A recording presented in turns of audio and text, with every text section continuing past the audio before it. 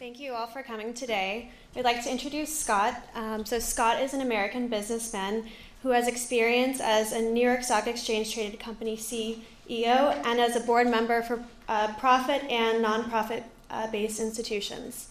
He has served on the most senior leadership teams across multiple industries, including financial services, mass merchandising, brand management, private equity engineering, and staffing.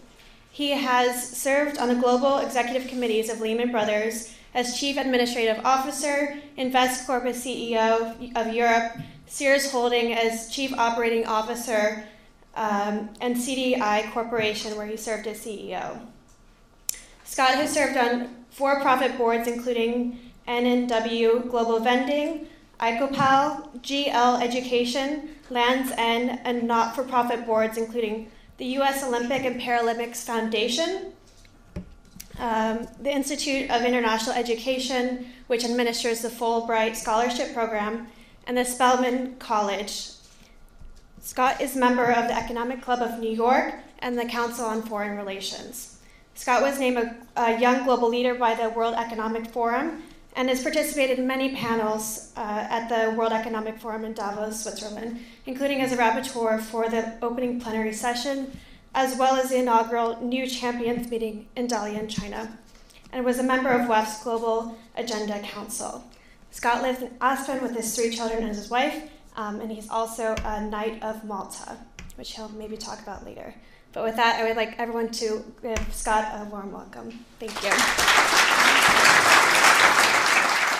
Let me preface it by saying that Lehman did not deserve to get bailed out. Goldman Sachs didn't deserve to get bailed out. Morgan Stanley didn't deserve to get bailed out. None of those institutions did.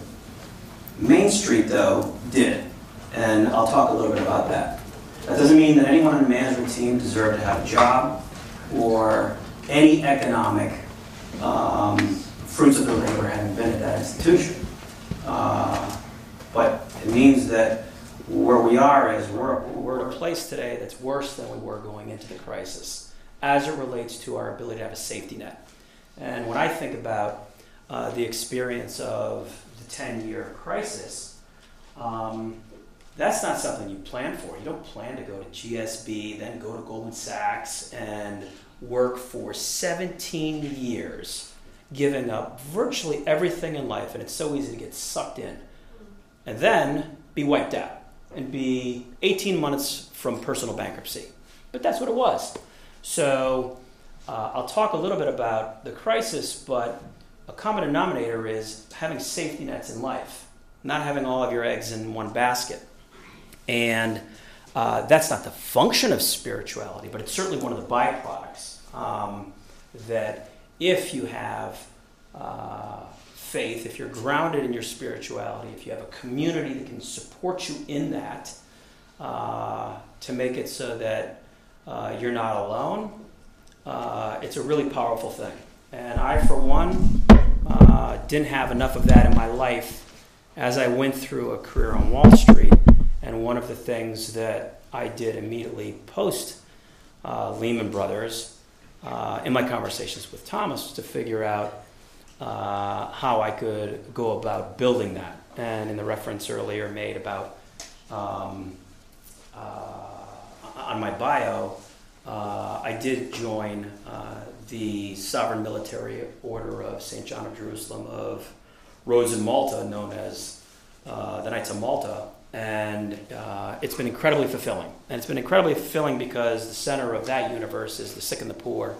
And it's about creating a slice of fulfillment in your life that is so much more important than anything else you might have done. But the other thing is, you and me in this instance, I've surrounded by myself with scholars in faith that are incredibly knowledgeable and helpful in my own personal journey. So I'll start with Lehman Brothers, and I'll give you some vignettes and enough to make it so that you've got a basis for questions, whatever you want. Everything's fair game. And I'll try and open it up as quickly as I can. Some of the go-to questions over the last 10 years have been, when did you know? And I can tell you that the number of people that have used the crisis as a basis to improve their personal brand is just extraordinary. And I find it comical that so many people stand up there and say, oh, I can point to this, I can point to that. I knew it was coming. And I can do the same thing with you right now. January of 2008, you can see that I was quoted alongside Jamie Dimon and Jean-Claude Trichet, and I said, because people were talking about are we in a recession or not.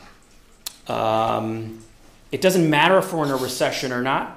We're in a credit recession, and we have to deal with it. That was my quote. So I can say, I knew. However, fast forward to the weekend, the Sunday that Lehman Brothers filed for bankruptcy, I had 4 press releases on my desk. One said that we'd just been acquired by Bank of America. One said we had just been acquired by Barclays Capital. One said that we had restructured our balance sheet and we had federal support. And one said we filed for bankruptcy. I had no idea Sunday which one was going to go out. So for all those people who say, I knew it was coming, unless they made a fortune like John Paulson did, the number of people who knew it was coming was few and far between. And at the time, as any other person who was an executive on Wall Street could say, we were all talking with the people who were supposed to be the smartest people in finance. Nobody knew. Part of the reason nobody knew is because we at Lehman Brothers, like our counterparts, and we know this because we hire from each other's firm with such regularity, we had all modeled this stuff. Modeling is not a new concept, and we have very sophisticated risk management tools. And I'll tell you that we had simulated every crisis going back 50 years. But that didn't suffice, because it was worse than that. We didn't model something that was worse than every crisis in the past 50 years, but we were totally fine. So all of the things that you heard about executives saying, we don't need capital, it wasn't that they were just talking their own book and they were trying to prop up confidence just because they had some baseless position that was in their self-interest. Rather, there were all kinds of sophisticated models that said everything is fine because you've got the power of diversification working on the asset side of your balance sheet. But the first time that we thought, it's coming our way was in March of 2008. And that was when Bear Stearns went down. And I remember I had my first weekend off with my fiance, and we were in Turks and Caicos, and I didn't get off the phone the entire time. And it was about assessing where they were and what implication that had on the rest of us. And by Sunday, I called our chairman and CEO, Dick Fuld, and said, Dick, I hate to state the obvious, but we're it. I said, what do you mean? I said, go back 30 years. In every difficult market environment, the little guy gets taken out. Whether it's acquired, whatever the case may be, the little guy gets taken out. And you go through all the names, DLJ, Kidder Peabody, Payne Weber, they all got taken out because they were the smallest in the industry at a point in time. We were now the smallest. So he said, what do you want to do? To which I said, well, we got to look at a halo investor, a strategic investor. We got to look at merging the company, selling the company, the whole thing. Now, again, to what actually happened, a lot of people think that Dick Fuld, who was notoriously true to his reputation to that point, that he was notoriously averse to selling the company, which he was. He spun on a dime at that point in time. So the words out of my mouth were, we are now the smallest. We have to do something. And then the deck goes through, who are the strategic investors? Who are the halo investors? And you'll see, and I think GSB students would appreciate the quality of the performance and analysis. I hope you will. That would actually be comical if you actually found a mistake in there. But we went through it all. And at the conclusion of that session, Dick said to the executive committee, "What do you guys think?" And no one said anything. Because the last time we had a meeting where we had talked about having a strategic investor was probably 1996. And the one guy who raised his hand and said, "We should sell the company," was fired within a month. So nobody said anything, and that's a true story. So no one said anything. And Dick then said, "Well, I agree with everything." And I, to that point, for the past 10 years, was responsible for M&A for the house as opposed to for clients. But I had a staff of, call it, 25 McKinsey folks, whereas our FIG group, our financial institutions group, had close to 150. So he said, "Skip McGee," who was the then head of investment banking, "you're in, give me solutions." And from that point on, we had talked to probably 100 institutions going through ways to try and get any one of those alternatives. So living from March through the final weekend was, I thought being a summer associate was hard. It was the same hours, except you're not working on a pitch book. You're dealing with globally reproduced storylines that you have to refute somehow without going on the record. Because the then CEO, Alan Schwartz of Bear Stearns, had just created the model that if you wheel out a senior executive to say, "We have no problem," the entire world says, "You've got a problem." So that wasn't an option. And we were talking with all of the top PR folks in the world, and everyone concurred. So you had to do battle behind the scenes on how to refute this stuff. And I've talked to a couple people recently. This felt to me like the birth of fake news on a widespread scale. March 27th, immediately following Bear Stearns, I'm just going to pick one day, because what we did is we documented this stuff, and we went to the SEC and said, "Hey, look, you can't allow naked short selling, which you're not allowed to do, and then have all of this short and distort activity." And by the way, I'm going through this as an anecdote, not to suggest whatsoever that Lehman should not have gone under, and it was the fault of people who were rumor mongering. I'm not saying that at all. I'm just telling you what it was like to be there on a daily basis. But I picked one day for no other reason that when I was looking through it, it sounded like a fun day. In retrospect, and it was March 27th. What happened? There were widespread rumors on one day that we were filing for bankruptcy, that Wachovia had stopped doing business with us. Just imagine you're a global institutional investment bank, this being the rumor. It's not you blew a deal or you had a rogue trade. No, it's you're going bankrupt. Wachovia had stopped doing business with us. We had major positions with Icelandic banks, and they were going to fail, and we were going to suffer enormous losses. That we had stopped our repurchase program. That would be one of those. What happens if you issue a dividend? Don't issue a dividend. What happens to the stock price? So same thing with repurchase program.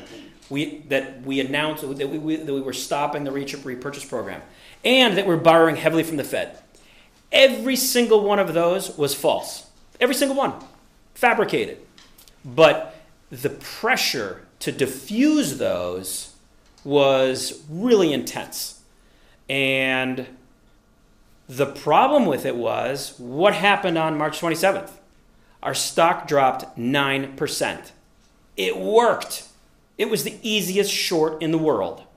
And if you go fast forward to how this was, whether you want to call it a tsunami or a forest fire, and how it was accelerating, we held out for 6 months.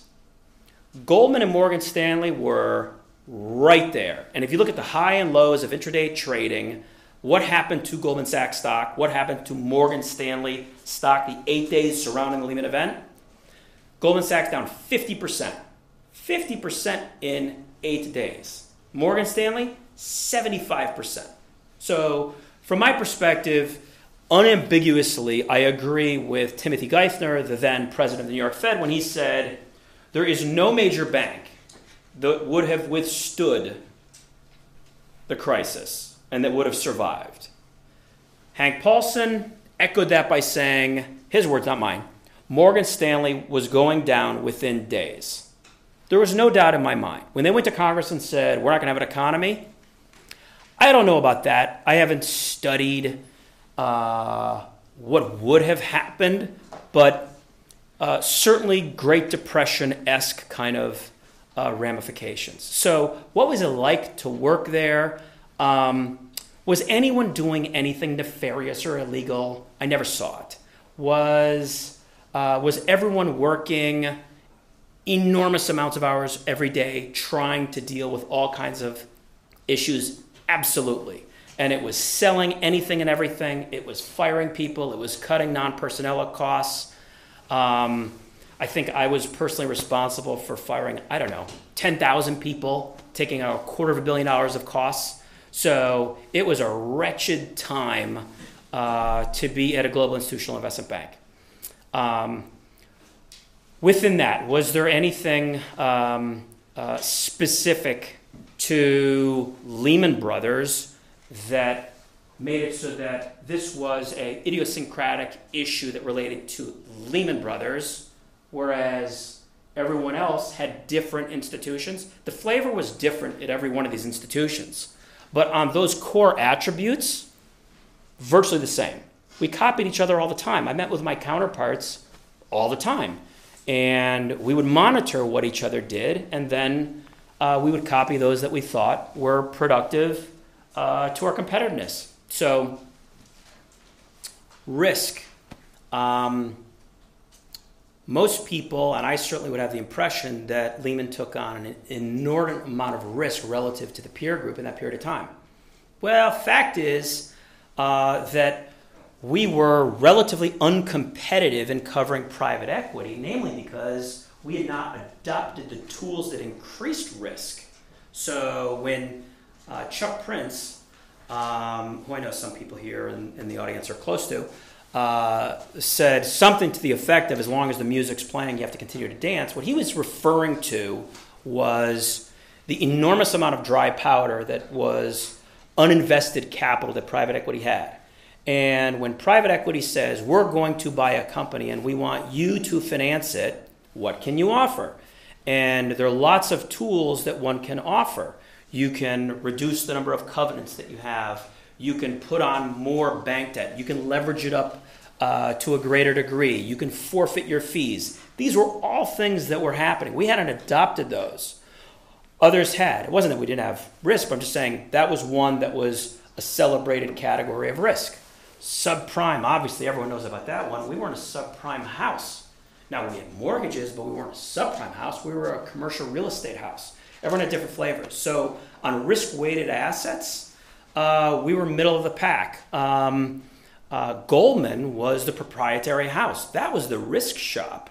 And if you look at the 5 years before 2008, leading up to 2007, you can look at this in public documents. You're not going to find it in the press because it doesn't help the storyline for Main Street. Oh, guess what?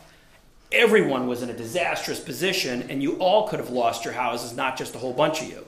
That doesn't feel very good. So, but our VAR, value at risk, and it's a measure that says to what degree do you, it's one measure. Goldman Sachs over the 5 years prior to that was more than double Lehman Brothers, just under double in 2008. Another one that you can look at that's disclosed frequently is number of lost trading days. And in the 5 years leading up to 2008, Goldman Sachs had 5 times as many as Lehman Brothers. Lehman Brothers was a client flow model. Then you could say, well, if Goldman Sachs is riskier, then how come Lehman was the one that went under? Investment banking is a model of trust. And what all of us I told you about the simulations, how we had simulated that, but in an extreme case, you're going to be vulnerable if your level 3 assets, and on the asset side of your balance sheet, you have 3 categories. Level 1, which is marketable securities. You can get in and out, and you mark those, many times during the course of a day. Level 2 assets are slightly illiquid. Think high yield bonds. They trade a little less frequently. Level 3 assets would be private equity investments. It would be investments in commercial real estate, 1,000 acres of land that you're developing, those sorts of things. All of us had level 3 assets that exceeded our equity base.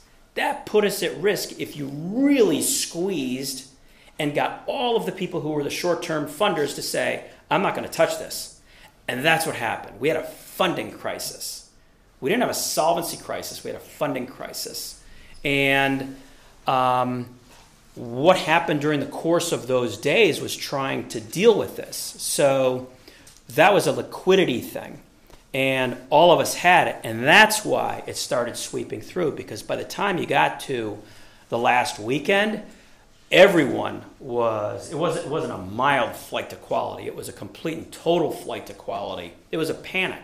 So as it relates to safety nets, one of the primary problems was post the Great Depression, the Fed put together a great foundation, a term that was used for different purposes, breaking the glass.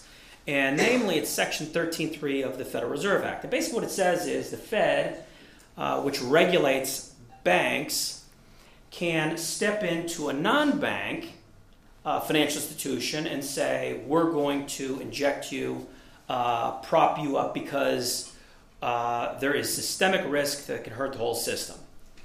Now, I think we were blessed with extraordinarily talented people as custodians. Think Ben Bernanke. He was a student of the Great Depression. One of the top academics in the field. Tim Geithner is someone who had a whole series of experience understanding crises, how to deal with them, and whether bailing out is a good thing or a bad thing. But at that point in time, we had pressure. And that pressure was political. So I've got young kids, and they're dealing with pressure, peer pressure in kindergarten and in second grade. And that pressure doesn't stop. So if you're a business school student, you're going to have pressure to do stuff that's outside the bounds of what you think is right and wrong, and you're going to have to make a call. I don't know how many people watch Billions. So season 3, episode 2, there was just a scene where the Southern District of New York attorney says he meets with the Attorney General, who tells him there was a convict. You saw the thing? Yeah. So it was a terrible pressure moment. So he's the Attorney General for the Southern District, and I'm the Attorney General. So there's this prisoner who killed a guard. And as it turns out, the guard had done awful things to this person who was incarcerated. But for political reason, the Attorney General said, you're going to prosecute it. And he knows that this person was innocent, and whether it was a self-defense, but the atrocities that this one particular out-of-control guard were really horrifying. And he said, you're either going to do it, or the absolute clear implication is, forget about being governor of New York, and forget about your seat, you're fired. So, what does he do? You're going to have lots of those kinds of things. There was a different type of pressure at this moment in time on Timothy Geithner, who was the president of the New York Fed, on Ben Bernanke, and on Hank Paulson, who was the then Secretary of the Treasury. Recall the late John McCain and President Obama, they were on the campaign trail. They were saying enough of bailouts for Wall Street. We got to bail out Main Street. That's nice to say, and that helps get votes, because who more justified to vilify than Wall Street? And justifiably so in this case. However, that doesn't help Main Street. And the problem is that there was a political decision that was made that crushed Main Street. And that decision was, we have to let one go. Because if we don't let one go, then we're not going to be able to prove that we should save the rest. If you didn't touch it, I think lots of people would not dispute that they were all going to go. And that was the conundrum they were in. They had the formula. It was established right after the Great Depression. And they should have used it. And it would have cost billions. Now, as we've seen, all of that got paid back. But it would have, at the time, it would have been billions. Instead, it cost Main Street trillions. So it was a disastrous mistake. But I don't second guess them. And the reason I don't second guess them is I can't imagine what it would be like to be the person who has to be the only one saying, I think we should support him, when the entire country's saying, like, again? You're out of your mind. So the political pressure was extraordinary.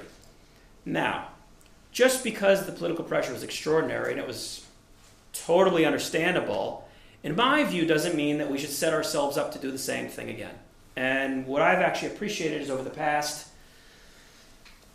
particularly this year, the discourse has changed a little. And if you listen to the words out of people's mouths, it's no longer, we were legally precluded to save Lehman Brothers. It's more of a judgment call at this point. And there are people who are talking around it very specifically. But it's very comfortable to say that there was one bad player, and you point to one bad player, he's the bad guy, you throw him in jail, and we're done, we can all sleep at night. But that just wasn't the case, and it's not where we are today. With the digital transformation that's ripping through corporate America, and when you look at fintech and the number of companies, there will be another crisis. It's going to be a different form, but in terms of having a safety net, we need a safety net that protects Main Street. So I think there are a couple things that are important. One, I think we should convene a Basel IV. For those of you who don't know, that's the Basel Supervisory Committee in banking. And it's a aggregation, globally represented group of people. And they establish standards, not regulation, that say banks should have the following limits on those things that connect most tightly to susceptibility to a crisis, particularly for those who carry systemic risk.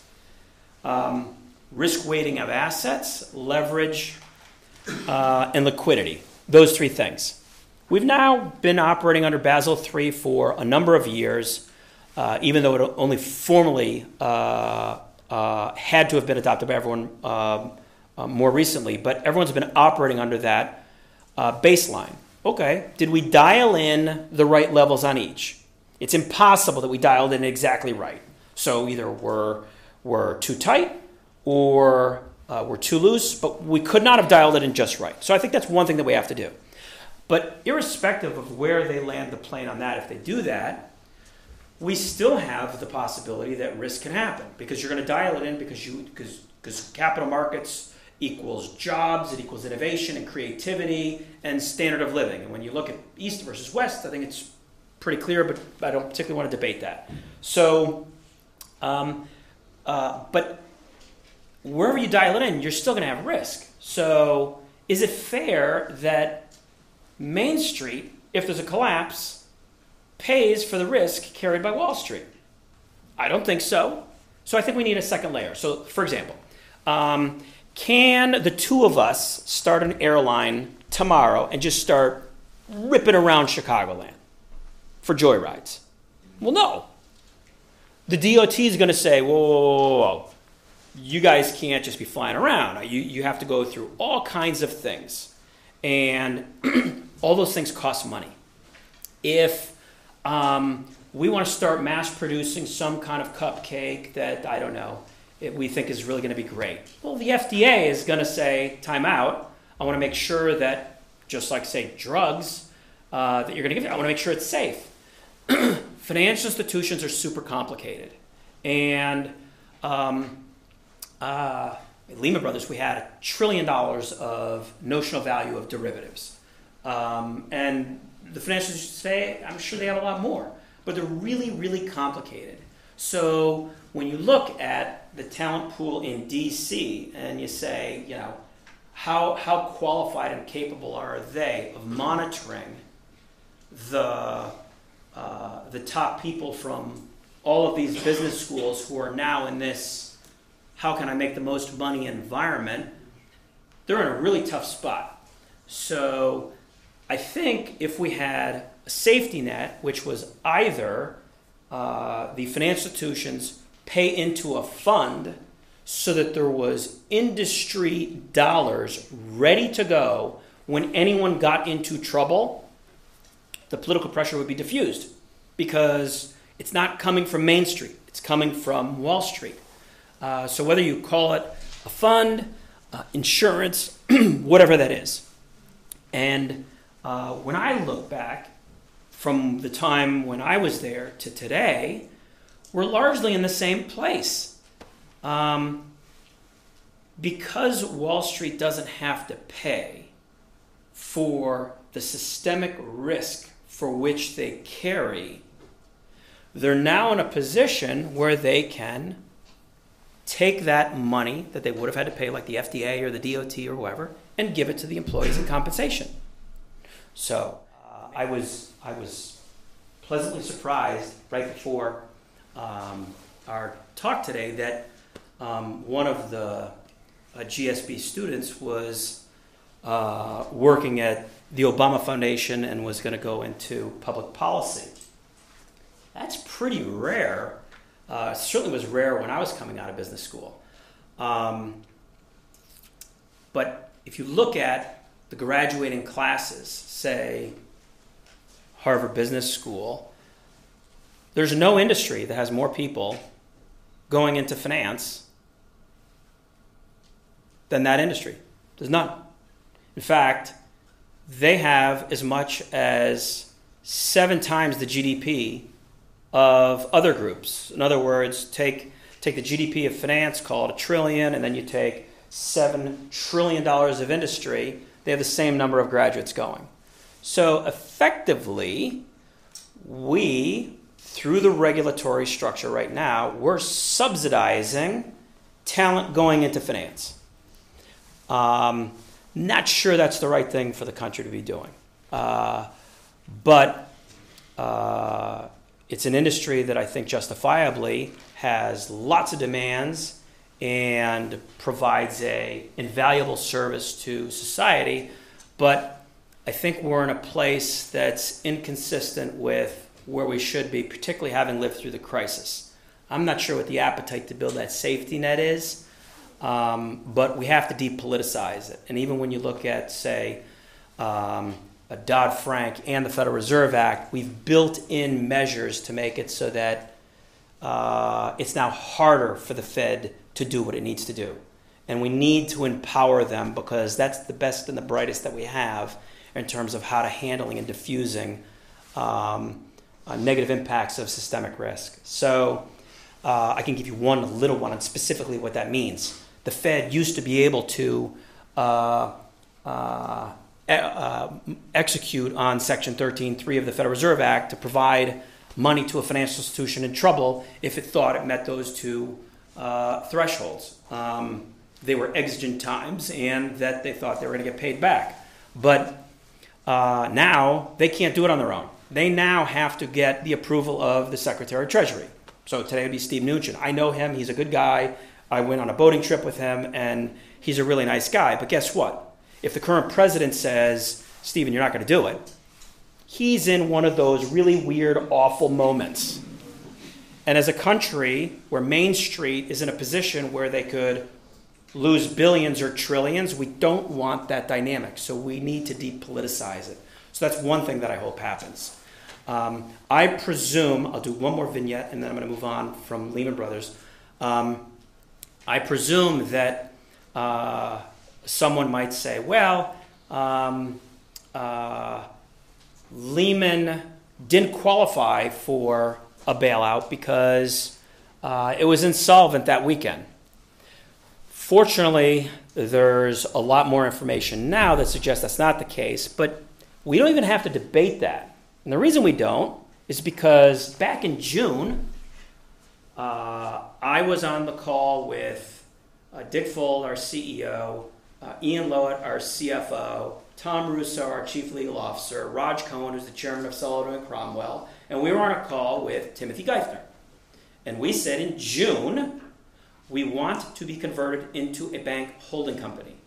And the reason we want it to be converted into a bank holding company is because no one is going to mess with the Fed. And we're in a game of, in a business of trust. And so long as you're now regulated by the Fed, then the investors are going to say, I'm not going to short knowing that the Fed is backstopping this name. So, because mind you, this didn't happen to the commercial banks like it happened to the investment banks. The investment banks were not regulated by the Fed. They said no.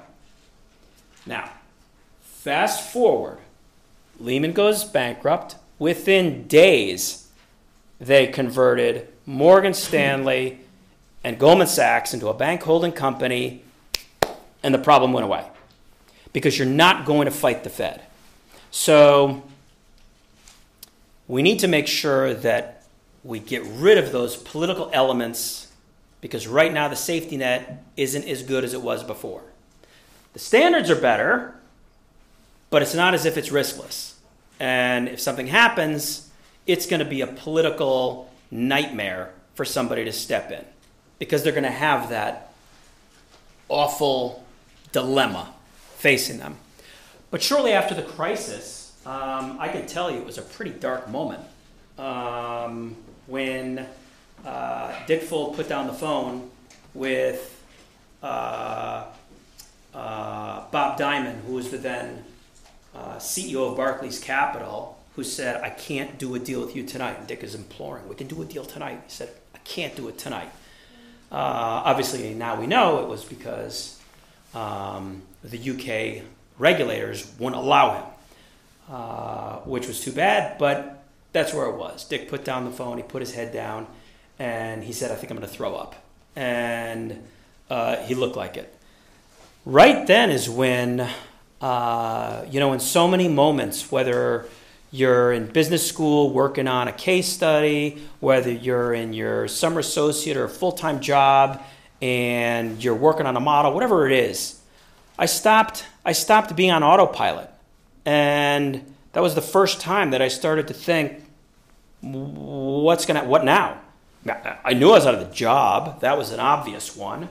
I did the mental math. I knew that I was going to be personally bankrupt in 18 months. I was the youngest guy in the executive committee, and I had one of those. I was at a point in time in my career where we had 5-year vesting and sales restrictions on the stock we got. So while I felt very comfortable going into this, and I was one of those guys being paid more than $10 million a year, and it felt really good, what was 90% of it was stock. That's a zero. So after tax, I wasn't in the top 5,000.